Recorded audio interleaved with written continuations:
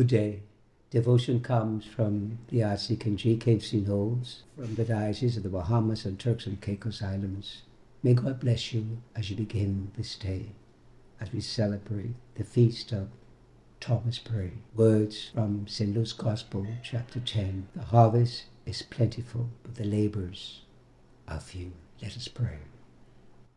O God of compassion, who opened the heart of your servant Thomas Pray to answer the needs of the church in the new world, make your church diligent at all times to propagate the gospel and to promote the spread of Christian knowledge through Jesus Christ our Lord, who lives and reigns with you and the Holy Spirit, one God, now and forever. Amen. Today we remember Thomas Pray. Pray tried hard to have a bishop consecrated for the American colonies, but failed. His greatest contributions were the founding of the Society for the Propagation of the Christian Knowledge and the Society for the Propagation of the Gospel, both of which are still effective in operation after 2.5 centuries of work all over the world. From 1706 to 1730, Pray was the rector in London, where, until his death, February 15, 1730, at the age of 72, he served with energy and devotion while continuing his efforts on behalf of black slaves in America and the founding of parochial libraries. When the deplorable condition of England prison was brought to Pray's attention, he set to work to influence public opinion and to raise funds to alleviate the misery of the inmates. He organized Sunday beef and beer dinners in prison and advanced proposal for prison reform.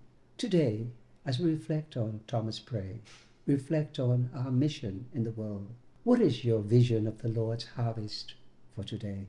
When Jesus commissioned 70 of his disciples to go on mission, he gave them a vision of a great harvest for the kingdom of God. Jesus frequently used the image of a harvest to convey the coming of God's reign on earth. The harvest is the fruition of labor and growth, beginning with the sowing of seeds, then growth, and finally fruit for the harvest. In like manner, the word of God is sown in the heart of receptive men and women who submit to God and honor him as their Lord and King. The harvest Jesus had in mind was not only the people of Israel, but also the people of all nations. Remember these words. God so loved the world that he gave his only Son, that whoever believes in him will not perish, but have everlasting life. So today, we must go and serve as men and women without guile, full of charity and peace and simplicity. They must give their full attention to the proclamation of God's kingdom and not to be diverted by other less things. They must travel light. Lord, may the joy and the truth of the gospel transform my life, that I may witness it to those around me. Grant that I may spread your truth and your light wherever I go. May the God of hope bless, keep, and restore each and every one of us this day and forevermore.